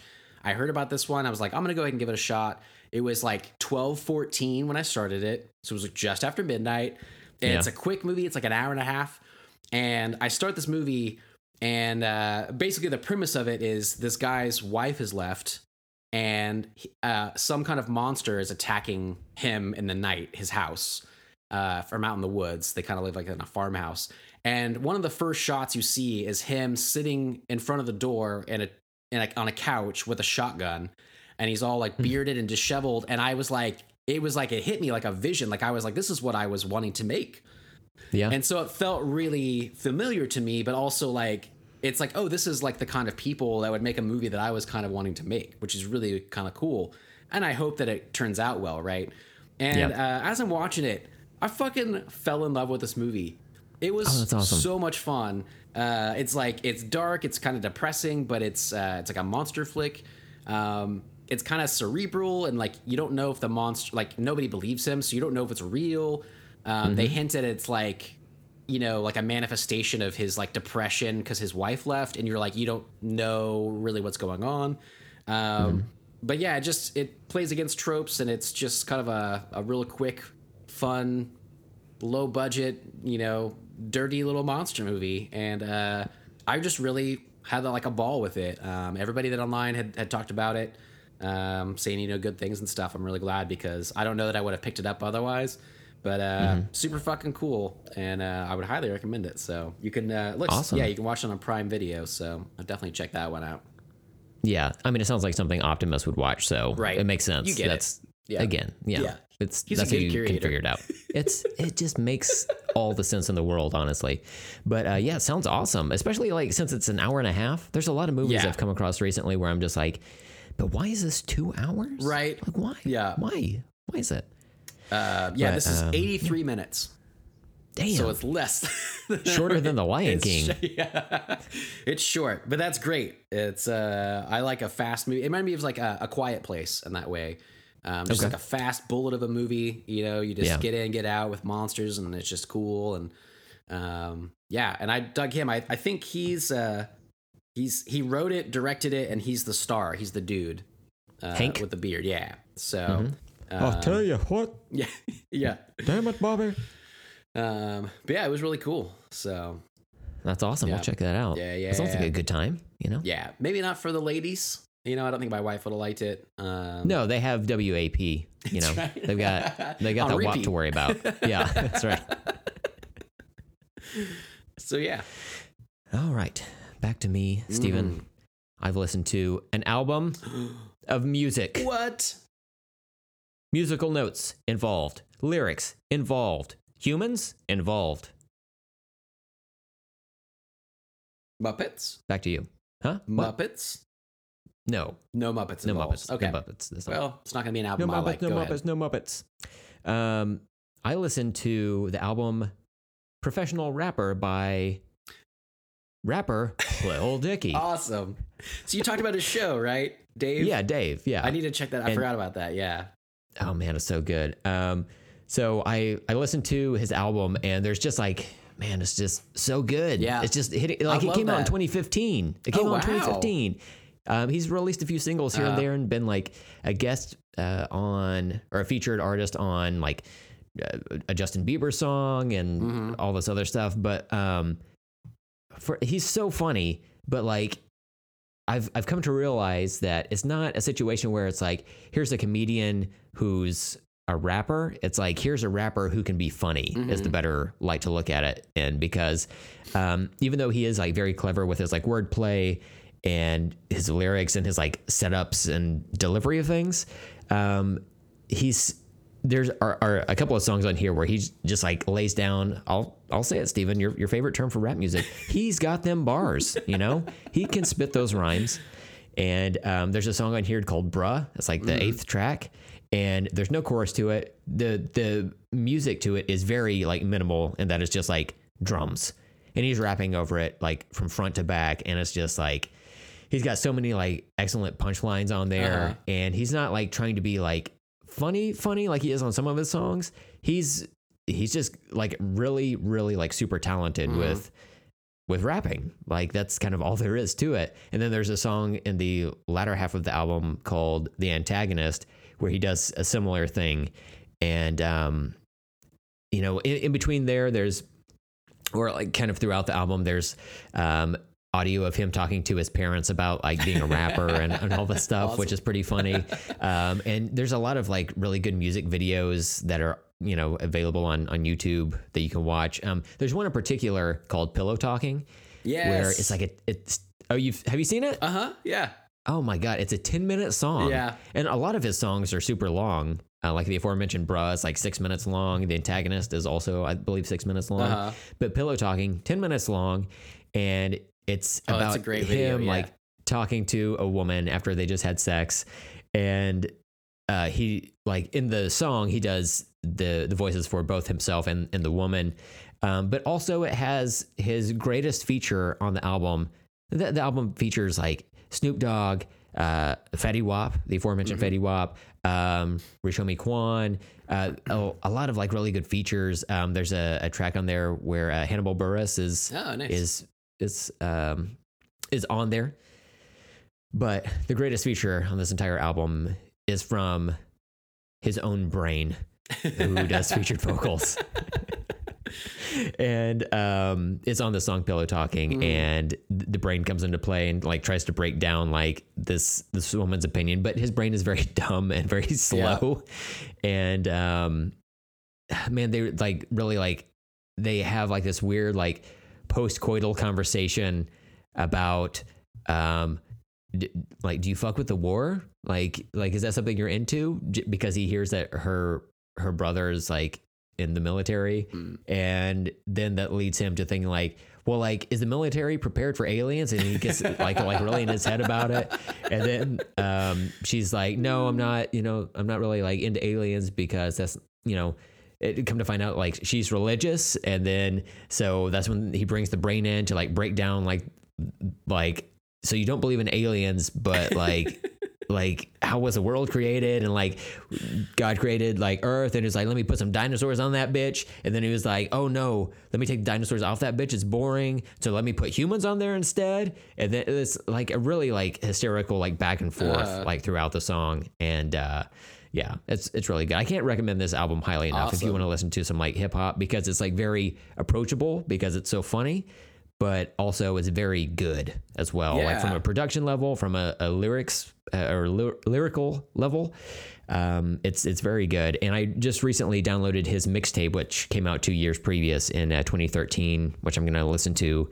And man, I'm just like all on Lil Dicky's dick right now. It's just, you could say, just all about it. Yeah. So well, that's hopefully awesome. he releases some new music in the way of like an album soon. Yeah. Because I'm ready for it. My body is ready for it. Yeah. When you mentioned the show recently, I hadn't heard of anybody that had seen it. I didn't know anybody that had seen it yet, but I liked him from YouTube. I'd seen some of his videos over the years. But yeah, it's funny because he's funny, but he's really fucking good.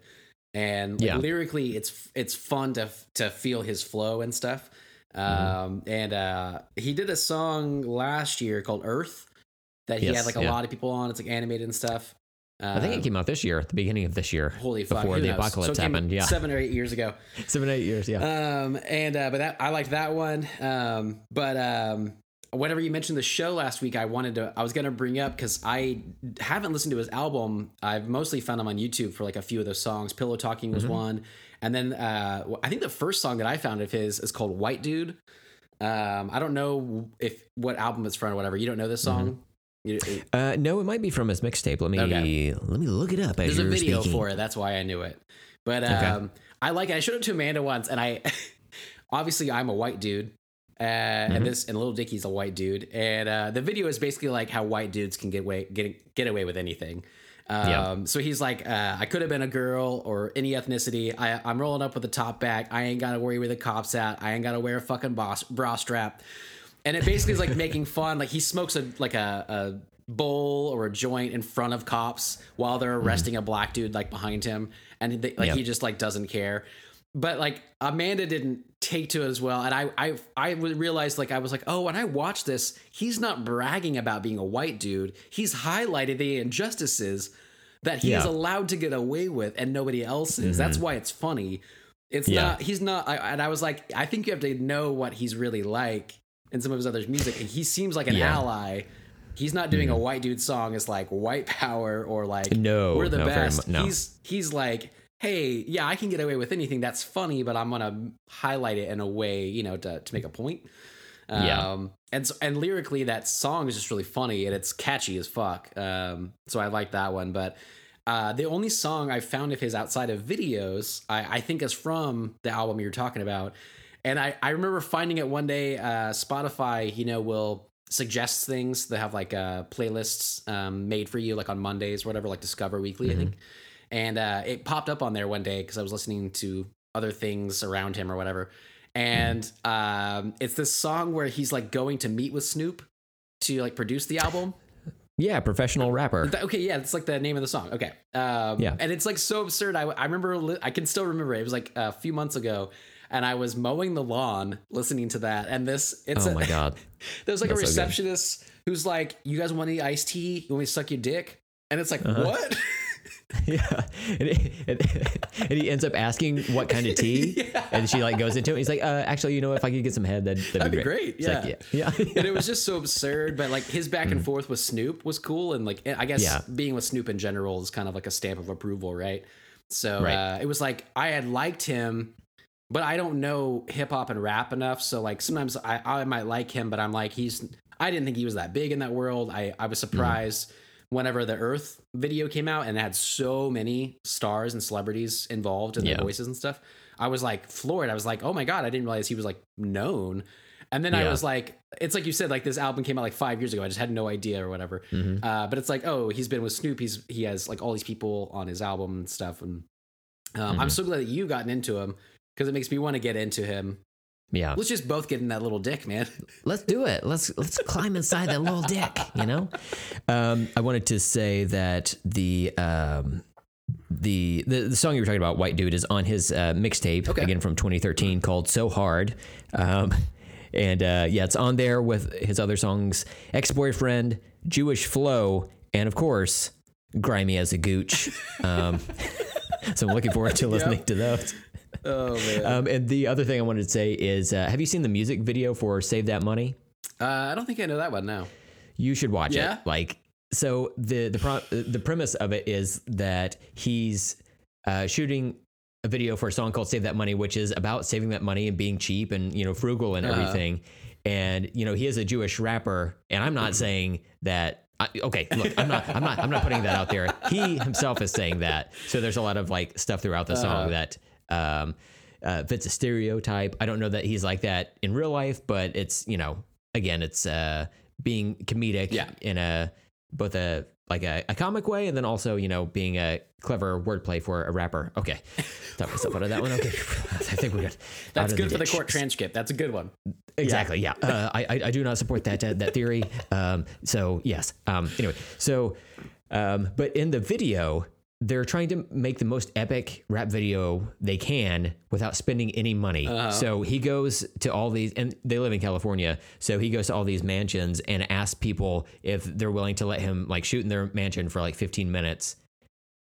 He does the same thing with trying to get on a boat for 15 minutes. That's awesome. He does the same thing for trying to get in a club for 15 minutes. Like, and like getting cameos and all this stuff. And there's actually a documentary, like a 20-minute documentary on making that music video that's on YouTube as well. That's awesome. Yeah, I would love that. But it's crazy the shit they get away with for like free. And a lot of the clothing he wears in that documentary, he mentions that he either got super cheap from like overseas or it was given to him or whatever. So that's awesome. It's like $100 video. He goes to a car dealership to see if they can let him use a car for 15 minutes. That's awesome. And that's it's just so fucking good. It really is. Yeah. Like for a real up and coming artist who wanted to like make a bomb ass video. Yeah. It's like, especially with like, don't even ask, like drone technology and stuff. It's just like, yeah, this is my mansion. Oh shit, they're coming. All right, we got to go, but I got that shot, you know, like. That's right. Yeah. You just need like one. Yeah. So I'm going to this Mercedes-Benz dealership. I'm just going to sit in this car. My friend's going to take a video of me real quick. All right. No big deal. And then you just like blast your music and go for it till they kick you out. Right. Yeah. It's pretty awesome. I would definitely check that out. That video and the documentary sound great. So yeah. Awesome. Yeah. He's, I'm glad you like him. I forget about him sometimes. It just pops up on my YouTube every once in a while. And I'm like, oh yeah, I like that dude. So I'm going to check that out more. And then eventually I'll check out Dave as well, because that sounds pretty great. So it's so good. Yeah. It really is. Another thing you had mentioned, and we were talking about kind of last week with Darren, Darren and I were talking about the Umbrella Academy season 2. And then you talked about Doom Patrol. And I went back. I don't remember if I had finished that actually, Umbrella Academy season 2 by the time we talked about that. I feel like I was in the middle of it, but anyway, I liked how it ended. Season 2 was really fucking good. I liked it more than the first season, and I liked how it all kind of played out and everything. It was really cool. So it maybe, even though I didn't like the first season as much, it made me want to go back. So I've been rewatching. I'm about halfway through the first season now, and I'm happy to report that now I love the characters enough that I understand more of their motivations in the first one, and kind of I'm okay with sort of the slowness of it as they were exploring things and kind of getting to know each other again, because it's kind of like, it's like all these kids that were like a superhero team, and then 13 years later, after they've all like fallen away from each other, they come back together. So they're trying to, they're all angsty and stuff, and like the angst in the first season was really annoying the first time.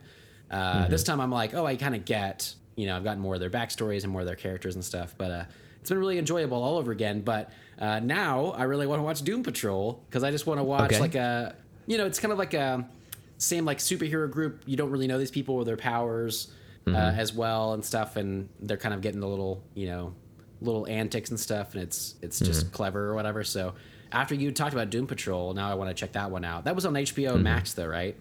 That you watched? It is, yeah. Okay.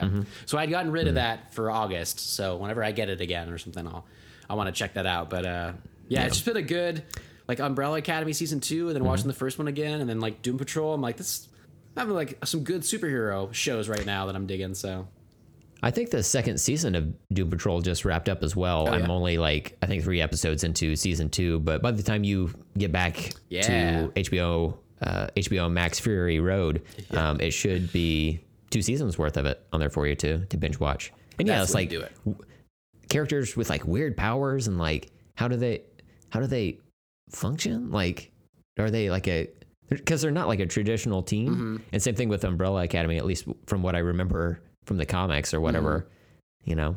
Yeah, I like the idea of like kind of like the Umbrella Academy is definitely like more of like a bumbling team. Like they all have powers, but they don't really work well together. And it's not like watching the X-Men or something, or the Avengers, and you see them like, you know, it's all cinematic and they're flying all around each other and bouncing blasts off of shields and, you know, using each other's skills or whatever. The Umbrella Academy is kind of like they're all out for themselves, and they all hate each other because they're siblings. So, you know, you have that kind of dynamic going on, and they like tease each other, and, you know, they're mean to each other and whatever. But yeah, I really dug the end of that second season a lot, and it kind of helped the first season, you know, be a little bit better on the rewatch. So I've been enjoying it again too, which is nice, because now that I like those characters, I kind of really like those characters, and Yeah. it's kind of cool. So yeah. This has had the opposite effect for me, where I'm into Doom Patrol right now, and that makes me want to go and watch Umbrella Academy. There you go, perfect. And it's not like I had like any reservations about watching Umbrella Academy. It's just like, again, like there's just so much to consume, and I've I've read the comics and everything, so it's something I need to rectify. Yeah, soonish, Yeah, so whenever you can, Yeah, next 8 years or so. Yeah, sometime in there. I mean, you got a lot of options, so you'll get to it. Mm-hmm. But I do like eventually. The first season ended, and it kind of like finished the story, but then it's like a big cliffhanger. And the second season also like finished their story, and then there's like a really huge cliffhanger. And so it felt fine though, especially at the end of the second season.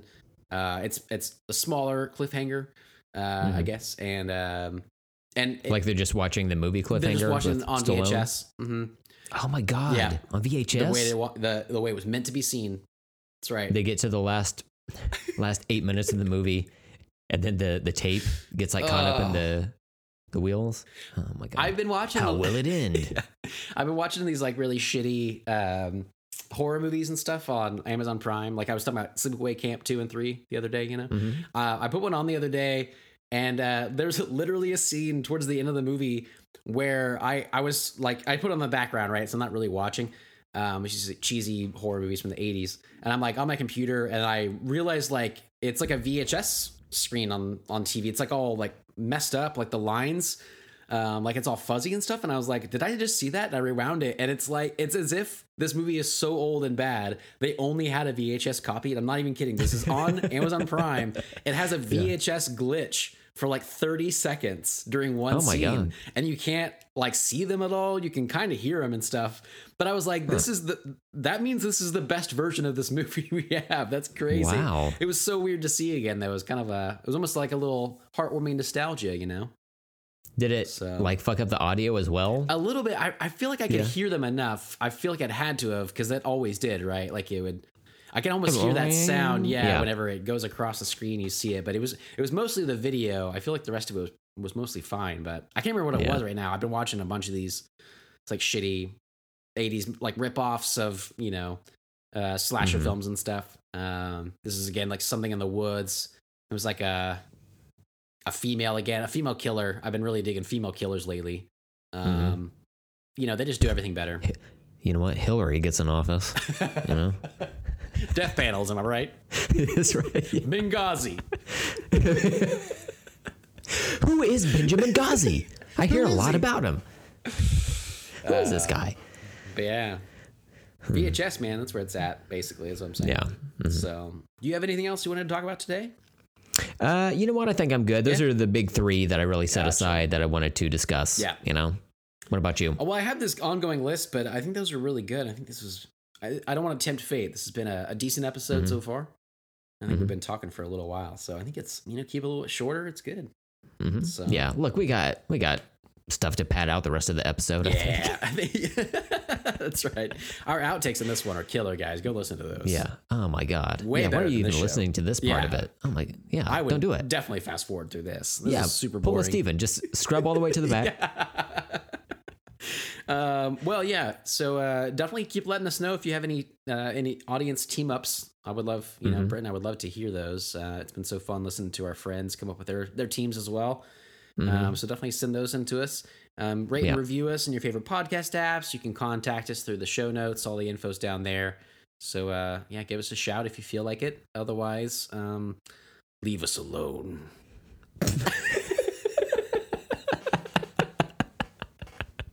Well, that got very dark, very quick. I don't know where that came from. Wow. Sorry. Yeah. I've been really having like some like demon reflux. It's like just comes up my throat, and I can't. It's hard to hold back. It's like it tastes like brimstone and bile. Yeah, you got to stop sitting in front of that closet with a catcher's mitt. Like you said, maybe a gun is the way to go instead of like catching it and then like popping it like popcorn chicken in your mouth. We keep just feeding this guy demons, and he just keeps eating them like popcorn chicken. He just loves popcorn chicken. Which I do. They know me. Oh, Steven, I had popcorn chicken on Friday, and it was glorious. I had Popeye's chicken on Friday, and I'm going again today because I can't get over it. Oh, my God. What? The chicken sandwich? Just the strips this time. I do like their sandwich, though. Yeah. If I've realized lately though, the other places I've been getting chicken sandwiches, I always just want the spicy chicken from Wendy's specifically. Yeah. So every time we got the Popeyes one, I can't remember where I got one from recently that wasn't very good. It always just makes me miss Wendy's more than anything, you know? Steven, have you come across a human in our actual reality that pronounces Popeye, like the character, as Pie Pie? Have you ever come across that? I don't think so. I don't like that, though. I grew up with a child. His name, you know what? His name is Tyler, okay? Uh-huh. I'm not going to reveal his last name. Do I know Tyler? No. Okay. Okay, last name is Durden. He's right here with me right now. Yeah. We're wearing the same clothes and same face. Brent's been talking next to a mirror this entire time.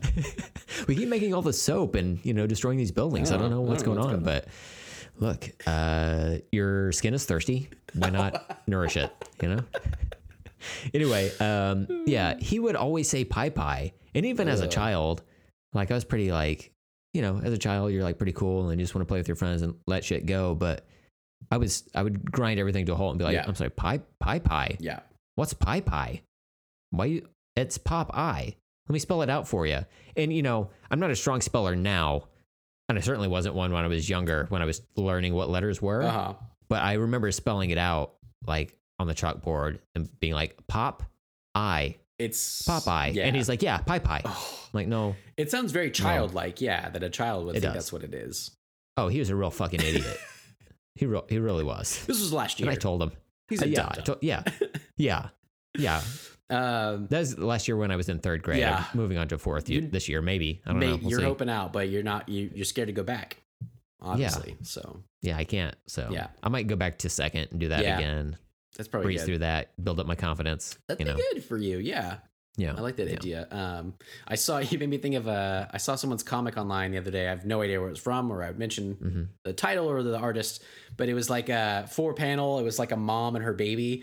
The first 2 panels, the baby's saying stuff like words like dada instead of daddy or whatever. It's saying like they're always like off a little bit, like pooter for computer and stuff. And the mom's like ha ha ha, and then the child has the third panel. The child has a Voltron action figure, and he's like Ultron, and the mom is like, it's like this text paragraph, and it's like, no, that is not Ultron. Ultron belongs to the Marvel universe. Voltron is totally different. And it's it's like this mom is like, can't let this go, but like everything else is hilarious. And I feel like that to my bones. I'm like, oh no, not Popeye. It is Popeye. You got to know there is a difference, and you have to know between Ultron and Voltron. So of course, I love that comic immediately just based on the premise alone. Yeah. I'm gonna have to track it down.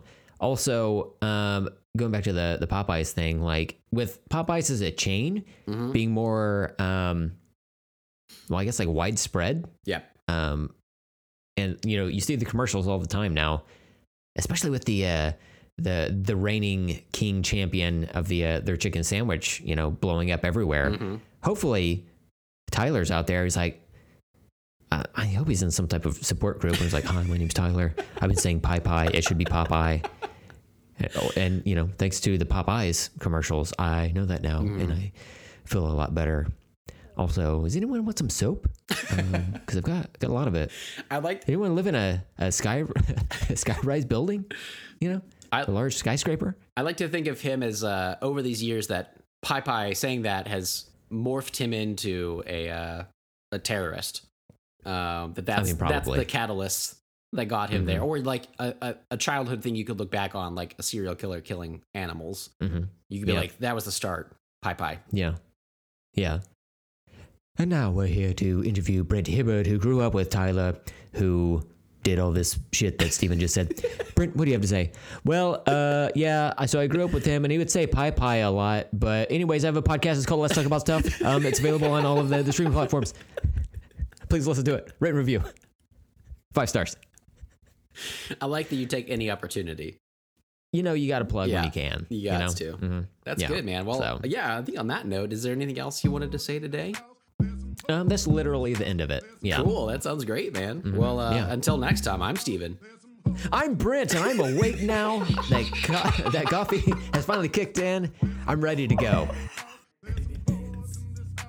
And let's talk later. There's some hoes in this house. There's some hoes in this house. There's some hoes in this house. Oh my god.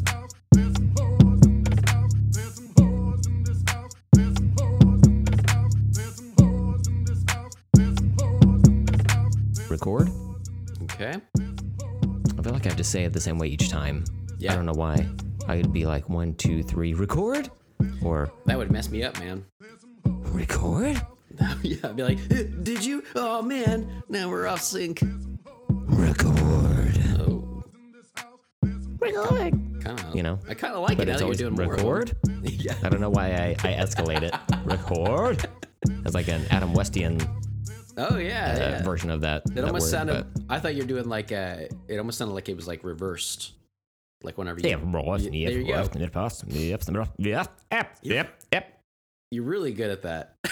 It sounds like I'm like, what did he say backwards? Let's play it back. Look, the reptilians are real, okay? They're out there and they're trying to get us. So. Oh man. And you know they have the cure for COVID. You know it. They're out there licking their own eyeballs, eating flies.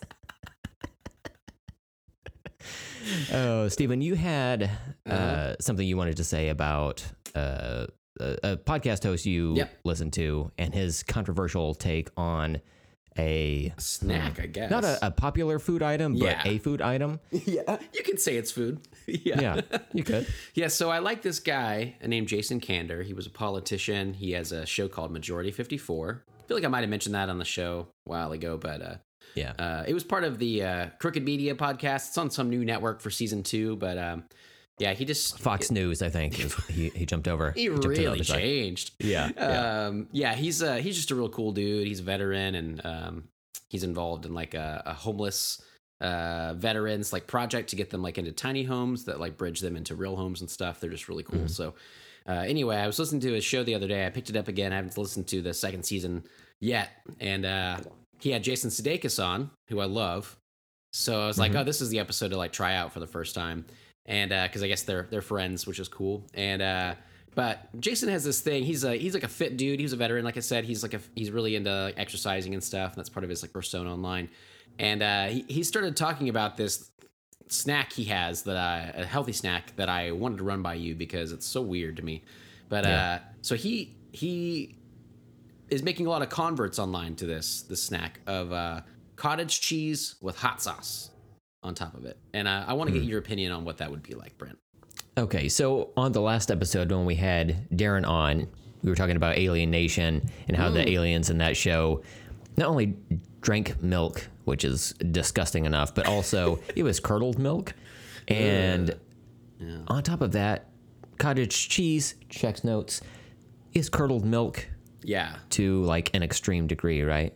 Like to the point where it's not quite it's not even cheese. Yeah. That's what I don't get about it. Yeah. I don't other cheese. Like I'm not a picky eater, but I've never been one for like cottage cheese. Like I think just like knowing what it is and it's just flavorless and it's just like it's not good. Yeah. It's like eating a spoonful of like larva or something like that. Wow. But it's cold. It's cold larva. It's the texture. I haven't had it in a long time, but it's the texture that gets to me. Even the look of it, I'm just like, why would anybody ever try to put that in their mouth? Mm-hmm. You know? There seems to be no benefit to it. Like again, it's flavorless. Like what? So why you do this? Why you do this to yourself? The hot sauce comes into play, I guess. You know? Okay. With that, but that doesn't seem like a good combo to me. That's his whole thing, though. You know, is that he's like try it, and then people seemingly love it online. Mm-hmm. This is going to be a controversial statement, but you can put hot sauce on other things. How about this? As a meal replacement for cottage cheese, taquitos, burritos, tacos, Spam. I don't know. No, just get wild with it. You know, not cottage cheese. What are you doing? Why would you do that? Is cottage cheese? Is it like light in calories or something? Because it's cheese. It seems like it would be fatty. Yeah, I don't know, but it's probably like a skim milk type of thing, you know? He seems to tout it as, you know, like it's like a healthy snack, which I feel like I've heard that before. I gotta ask my wife. I feel like she likes cottage cheese. We don't get it often, so I don't remember. It's been a long time. Well, it's every time you guys go to your local grocer and she tries to put cottage cheese in the basket, you just smack it out of her hand like it's a basketball. Yeah, and I say, homie, don't play that. So I mix things, but I want her to know. There's a sign that you keep on you at all times that that says denied in large letters, yes. Yeah. So, I've actually, I don't know if you knew this, on Etsy, I found a stamp. So now I can stamp her head. Oh, that's good. That way she has to walk around the store with the shame. Well, you know what? With like these rappers like Post Malone coming up and getting all these face tattoos, it's like super trendy for her, So that's good. I saw a tweet that someone was like, hey, thanks, Post Malone. It was so great to meet you. And it was a picture of them with Shia LaBeouf. And then Post Malone had retweeted it. And he said, that's not, fuck it. Nice to meet you. But I was like, he's pretty recognizable for a very distinct reason that Shia LaBeouf does not look like him. But there's this host on HGTV. It's, it's like My Lottery Dream Home or whatever. Oh, okay. Yeah. Do you ever watch that? Or I've never heard of that one. Yeah.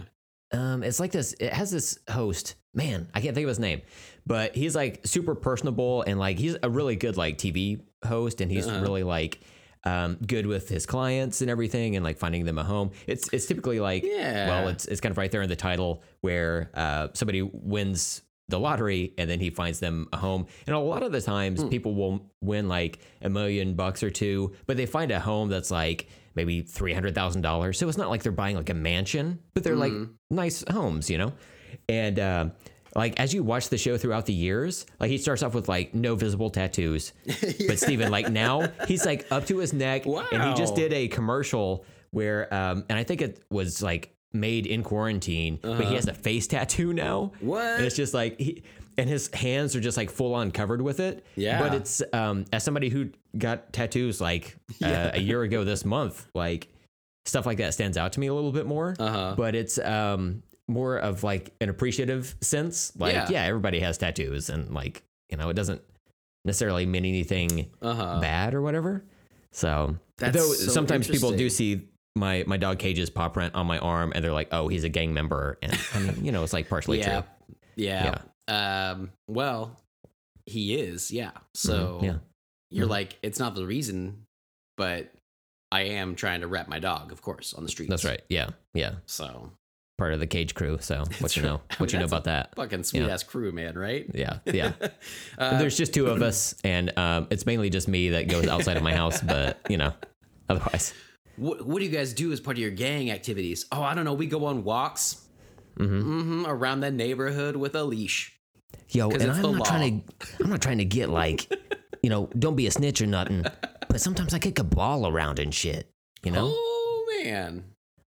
Sometimes I throw a frisbee. Oh, we had to throw that frisbee away because it got fucked up, son. But Cage's otherwise teeth, man. Those are big guys. Otherwise, he's gonna fucking cuddle the shit out you. Oh, yeah.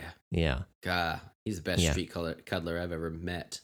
He is. Yeah. And you met like 6 street cuddlers. So that's a lot. 6 street cuddlers.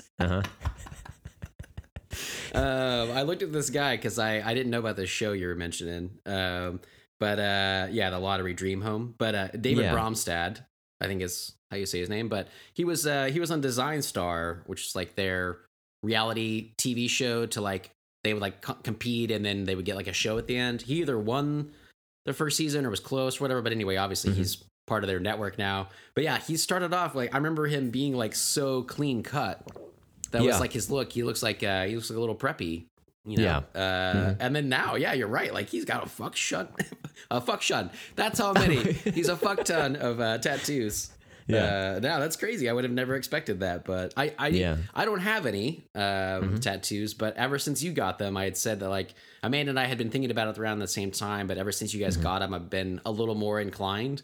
And I just I appreciate the artwork lately and the meaning behind tattoos that people get. I just never felt one that I wanted to have, and I still haven't found that one. But I'm like I appreciate more that like why people get them, and That's fascinating though, because he's got them like all over now. So yeah, literally like down to his like fingertips, like up to all his down his hands. That's crazy. fingernails. Yeah, that's bonkers. But it's cool, you know. And it's like up his neck. Represent. Yeah. It's so funny to see like the before and afters essentially online of him, you know, because he was so clean cut. Like he looked like an Abercrombie model, you know, where they're like not even allowed to have belly buttons, you know. Wait, what? You have belly buttons? I just imagine it's just a flaw. You know, Abercrombie models, they just make it smooth, you know. Hello, welcome to Abercrombie. You have been hired on as a model. We're gonna have to show that. So the belly button shot. Get this red. My abs are so big, my skin's so tight. There's not enough skin to sew together. We'll patch it like a wall. Get the spackle. We need a spackle.